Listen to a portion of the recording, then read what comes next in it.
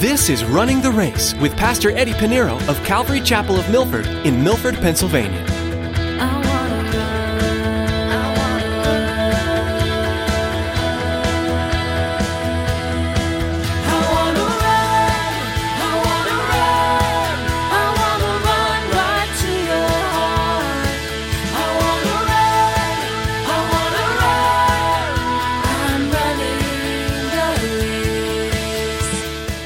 Scholars want to take it out because they feel it's a license for Christians to sin, but Paul's just being honest here.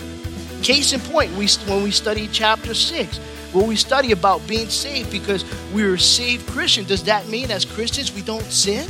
We sin. We blow it all the time. As a matter of fact, 1 John chapter 1, verse 8, John says, if we say we have no sin, we deceive ourselves and the truth is not in us. He's including himself. He's talking to Christians. Perhaps one of the more controversial portions of Scripture is found in none other than Paul's letter to the church in Rome. Many scholars have argued that chapter 7 appears to come off as though Paul is giving license for Christians to freely sin.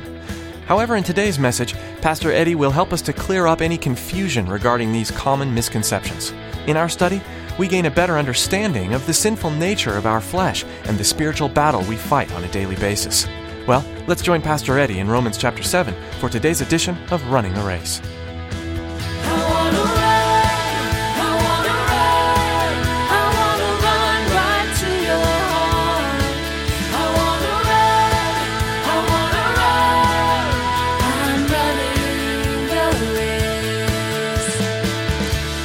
Romans chapter 7, we continue on from verses 13 to 25. Paul is going to show us that every single one of us, every human being has a problem. Now, we know we have many problems, right? But there's one singular problem, and Paul's going to point this out.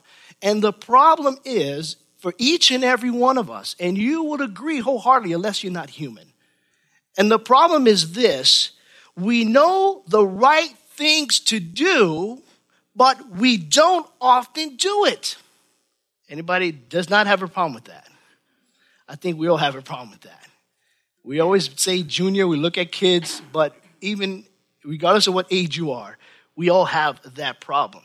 So let us begin our study, taking it from verse 13. Verse 13, Paul says, has then what is good become death to me? What is good? Referring to the law. Remember, the law is holy, just, and good.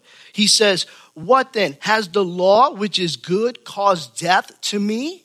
As it caused my death, Paul says, certainly not. What has caused this death to us? Sin. But sin, that it might appear sin, was producing death in me through what is good, so that sin through the commandment might become exceedingly sinful. The law, keep this in mind, the law does not kill us. It is sin that kills us. Sin kills us. What does Romans chapter 6, verse 23 says? He said, for the wages of sin is death. It's not the wages of the law is death. For the wages of sin is death. Sin kills us. The law is good. It shows us what not to do so we're not sin, and so that way we will not die. It is sin that kills us. Now, the rest of the passage from verses 14 to 25 in Romans chapter 7 is very important for you students who probably like to do in-depth study.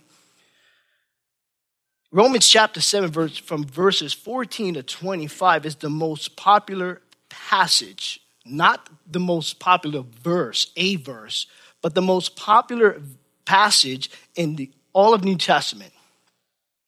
And we'll see why in a minute. Also, this passage from verses 14 to 25 has long been one of the most controversial, debated passages in all of Scripture. It's a matter of fact, some scholars during the first 300 years of church history has suggested, listen to this, to skip over or to avoid chapter 7 altogether. This chapter we're studying, there are scholars, even till today it's been controversial. The controversy centers around Paul's use of the pronouns I and me when it comes to the struggle of sin. Remember the question we have. I know of the good things I should do, but I don't do it.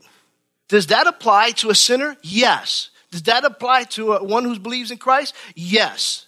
So why then we have to skip over chapter 7? I'm no scholar, but I think it's just a matter of studying the text.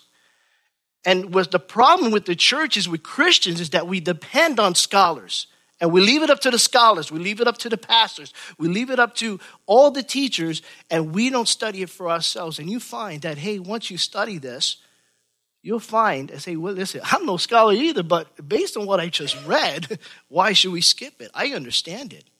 And that becomes a problem. You know, to suggest, and I want to park here for a little bit.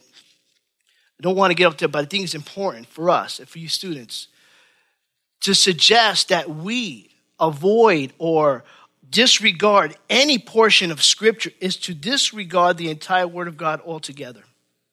And that's a problem, because if a scholar or a Bible teacher would suggest that for any portion of Scripture, I would ask the question, why even teach the Bible? Why do you believe the Bible?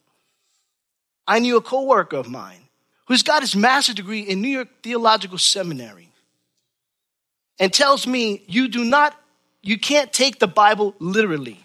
Really. Now that is like, why do you spend all your money to go to school and study the Scriptures? Why study the entire Scripture? Call yourself a scholar if you don't believe in all the Scriptures, God's inerrant word, inspired word of God.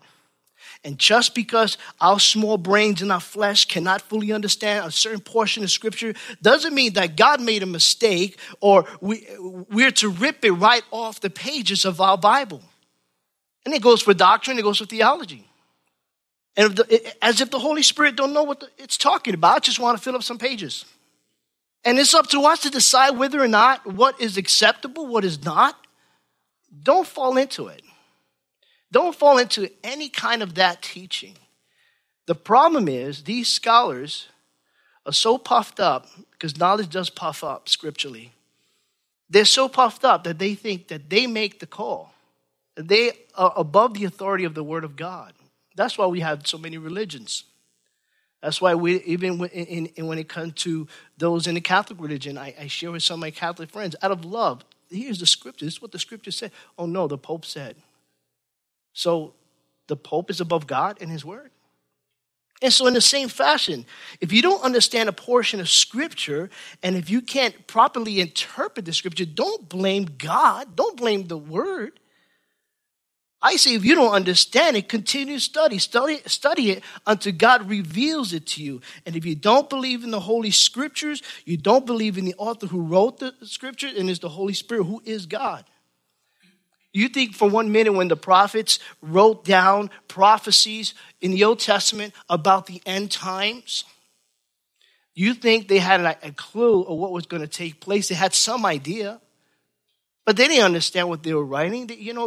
Even John, when he wrote Revelation, he had to he had to interpret it, using his world. It's to say, this is what I see, and it's like this. It's like this. Try to describe the end times based on what he could only describe it. If I had someone like Paul, let's say if I go back in a time machine, no such thing. But anyway, let's say if I go back in time and I bump into Paul and I show him a iPod. How do you think he's going to describe that? He doesn't even know technology. So they didn't understand. So that's not to say that they're going to disregard it and not put it in the book. I thank God that they were faithful. They didn't care about man. They didn't care about their own wisdom and their little small brains because they didn't understand. Oh, we're not going to put it in. No, be careful when people tells you any portion of Scripture, I don't care, there's not one portion of Scripture that needs to be removed from the Scriptures, and we need to stay with that. And so with that said, it is imperative that we study and appreciate the context that's before us, especially in Romans chapter 7. Again, we all struggle in that area. We all struggle. We know the right things to do, but we don't often do it. So let's study this passage. Verse 14. Paul says, for we know, Paul knows that this is a general agreement among us believers, for we know that the law is spiritual, But I am carnal, sold under sin. The trouble is not with the law, for the law again is spiritual, is good. It is just. The trouble is what? With me. For I am carnal of the flesh. I am just too human. I am sold under sin. The problem is with me, not with the law. You see, Paul is writing based on his experience. He's a human being. He is now saved under the blood, but he's, it's an encouragement to see what he's sharing. I just think I love Paul for this. It's not that Paul was living for the flesh, but Paul was living by the flesh, and he knows it. He knows he's not perfect. And so this is why some of the scholars want to take it out, because they feel it's a license for Christians to sin. But Paul's just being honest here. Case in point, when we study chapter 6, when we study about being saved because we were saved Christian, does that mean as Christians we don't sin? We sin. We blow it all the time. As a matter of fact, 1 John chapter 1, verse 8, John says, if we say we have no sin, we deceive ourselves and the truth is not in us. He's including himself. He's talking to Christians. Talking about John, the apostle who followed Jesus when he was 15 years old. He's writing this when he's about 100 years old. He's been following God faithfully. Out of all the disciples, didn't die to martyr's death, died of natural causes. And he's saying us, he's speaking to Christians.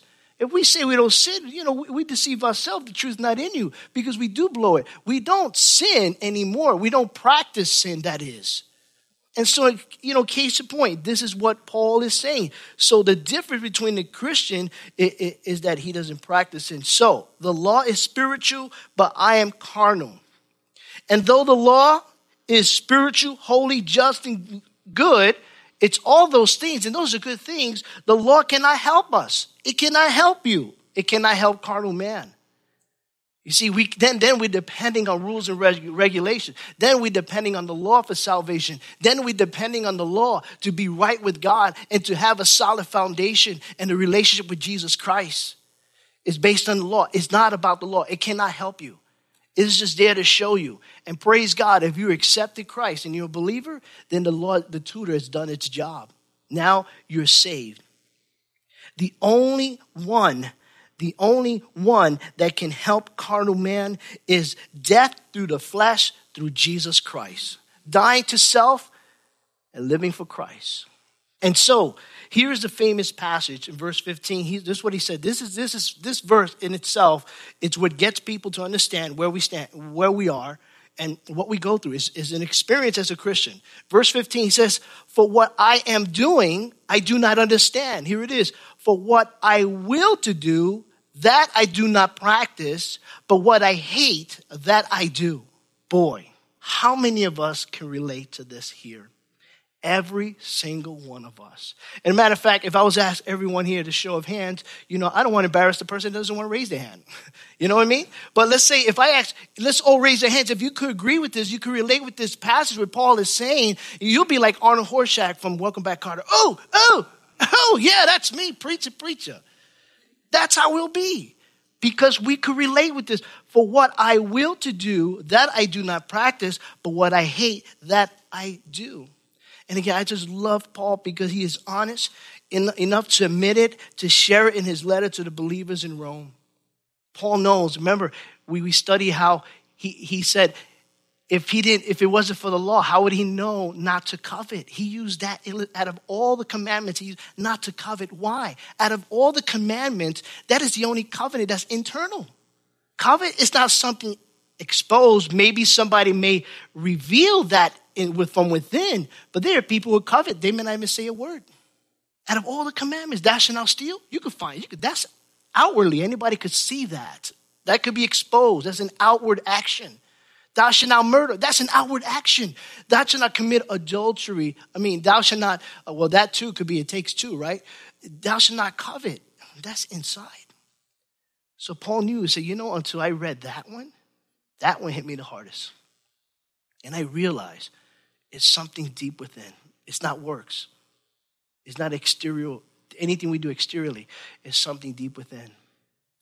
And so in the same way here, he admits that, hey, listen, the things that I should be doing, the good thing, I don't understand myself is what he's saying. I don't understand myself. Here's a scholar. Here's a man of age who has been experienced in life, who is a scholar for many years, and now he spent time in the Lord. He said, I really don't understand myself, and I thank God that he has, when you read Paul's letter, he will say, have I reached it? No, I have not reached the mark. People say, oh, there's a certain level of spirituality. Oh, I've been in the body of Christ for so, I've been in ministry 50 years, and they think they reached into it, and that's the problem. I don't care if you're 100 years in the ministry. You still need to study the Bible. You still need to read. You still need to spend time with the Lord. And Paul knows at all this time, he said, I don't understand myself. I want to do the right things, but I don't do the right things. Instead, I do the wrong things, those things that I hate, those things that I know it offends God. And I definitely understand and can relate with that, and I believe we all can agree with that. Paul here, what he's talking about. Paul is talking about the struggle between the spirit and the flesh. It is a struggle between the spirit and the flesh. And that's a battle that will be ongoing until when? When would it stop? When would that struggle stop in your life? It'll stop, not the struggle, but struggles. If there's a particular struggle, then you really need to seek the Lord in that. And hopefully, it's not that habitual sin where you continue, you're playing games with God. I'm talking about sins in general. We fall all the time, and we struggle all the time. When would that stop? When would it stop, Pastor Eddie? You know when it'll stop? When you stand before the Lord in glory. He who has begun a good work in you will complete until the day of Christ. That's when it will stop. So as long as you're a Christian, you're going to struggle with these things. You're going to struggle to try to do the right things, but you don't do those things. You see, we have a dual nature within us. Even as Christians, we have a dual nature. It's not, okay, I'm a Christian and I'm not prone to sin. Well, I'm super Christian. I am so righteous, so holy. Yeah, God is going to humble you big time. We have this dual nature within us, and they're at war against each other, and they always will be at war against each other. Because you see, man is flesh and God is spirit. We are flesh and God is spirit. You see, Jesus said to the Samaritan woman there by the well in John chapter 4, verse 24, he says, God is what? Spirit. And those who worship must worship him in spirit and in truth. We pray in the spirit. Our relationship with God is spiritual. God is spirit. We are the flesh. So your spirit needs to do the right things, but your flesh is saying, listen, you're just too tired. You're busy. You got no time for God. You got no time for church. You got no time for prayer meetings. You got no time for devotion. It's a struggle. And so we are the flesh trying to serve a holy, mighty, spiritual God. And so we have this ongoing battle within us. Peter writes in his letter, 1 Peter chapter 2, verse 11. He says, beloved, I beg you as sojourners and pilgrims, that's in this world, abstain from fleshly lusts, which wars against the soul. We're sojourners in this land. When you accepted Jesus Christ as Lord and personal Savior, you're no longer a resident here. Your residency is up in heaven. You're a citizen of heaven. You're just passing by. But abstain from lust. It's a battle. Galatians chapter 5, verse 17, Paul wrote to the church of Galatia. He said, for the flesh lusts against the spirit, and the spirit against the flesh. These are contrary to one another, so that you do not do the things that you wish. Sounds familiar? Paul is still echoing the same woe is me, or this same problem. Here in Romans chapter 7, he is writing almost the same thing to the believers in Galatia. Why? Because he knows. Listen, I've been there, done that. I thought I was holy. I thought I did this outward works. I was a Pharisee of the Pharisees. I know the law. I was blameless. I sacrificed and crucified the church. But even in his letter, not only in Rome, you see it kind of echoes and parallels here in Galatia. So the question is, why is it so hard for us to do the right things? We know the right things to do. We have the scriptures in us. We even have this moral compass within us to know that even if you never study the Bible, that to kill someone, it's a sin. Why do we know the right things, but we don't often do it? The problem is that, here it is, we try to do things in our own strength, in our own power, and in the flesh. That is the reason.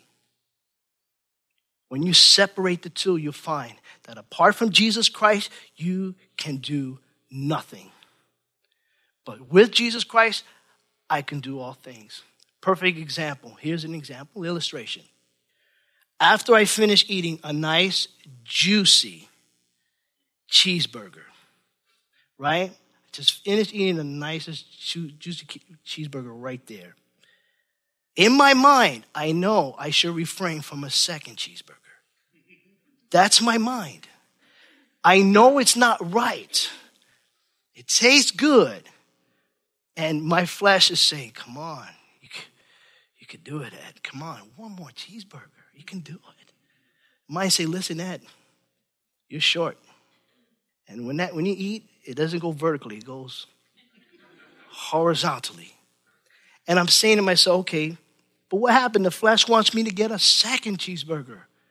I know the right thing to do and the healthy, it just one is good enough. Have a couple of chips maybe, not even that, a couple of carrot sticks. I don't know. I already said I'm a meatitarian. I'm not a vegetarian. I'm sorry. But that's perfect. You get the idea. The battle, the struggle will always be there. We know the right things to do, but we don't do it. We don't do it. He says, for what I am doing, I do not understand. For what I will to do, that I do not practice. But what I hate, that I do. Verse 16, if then I do what I will not to do, I agree, and I think all of us could agree, with the law that it is good. What is he saying here? If we know that what we're doing is wrong, then that proves the case that we could all agree that the law is good. The law is good. It's telling us not to do the wrong things. It's good. You know, but we still do it. Verse 17, but now it is no longer I who do it, but sin that dwells in me. It is no longer I who do it, but sin that dwells in me. Listen to this. You are not sinners because you sin. You are not sinners because you sin, but rather we sin because we're sinners. It's already in us. We were born of the flesh. We are carnal. And that's what struggles. It's foreign to the body. When you accepted Jesus Christ, like, wow, whole new life. That's why you felt good. Because it was so powerful that even your flesh would say, oh boy, here we go. We're going to have a battle until, either he gives in to us, the flesh is saying, or, he's going to battle us all the way to heaven. We are not sinners because we sin, but rather we sin because we're sin. And that's because of human depravity. I'm running the race. The book of Romans gives us a unique review of scriptural doctrine. As we continue to learn from this New Testament book, we'll also discover the gospel's powerful message throughout and discover practical life application with it as well.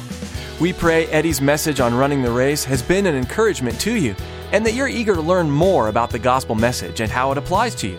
We'd like you to know that we pray for you regularly here at Running the Race, and we're so glad that you are one of our listeners. We'd also like to encourage you to find a local church where you can be part of a community that's growing together in faith. With that in mind, here's Tracy. Maybe you're listening right now in Milford, Pennsylvania, and you don't have a home church. We want to take this time to invite you to join us for worship. We meet Sunday mornings at 9 and 11 a.m. and every Wednesday night at 7 p.m. For more information, call us at 570-296-7367. That's 570-296-7367. Or log on to runningtheraceradio.com and click on service times. Thanks, Tracy. That website, once again, is runningtheraceradio.com. While you're there, you can also listen to more messages by Eddie or download them to take with you on the go. That's all we have for today, but join us again for more on the book of Romans right here on Running the Race.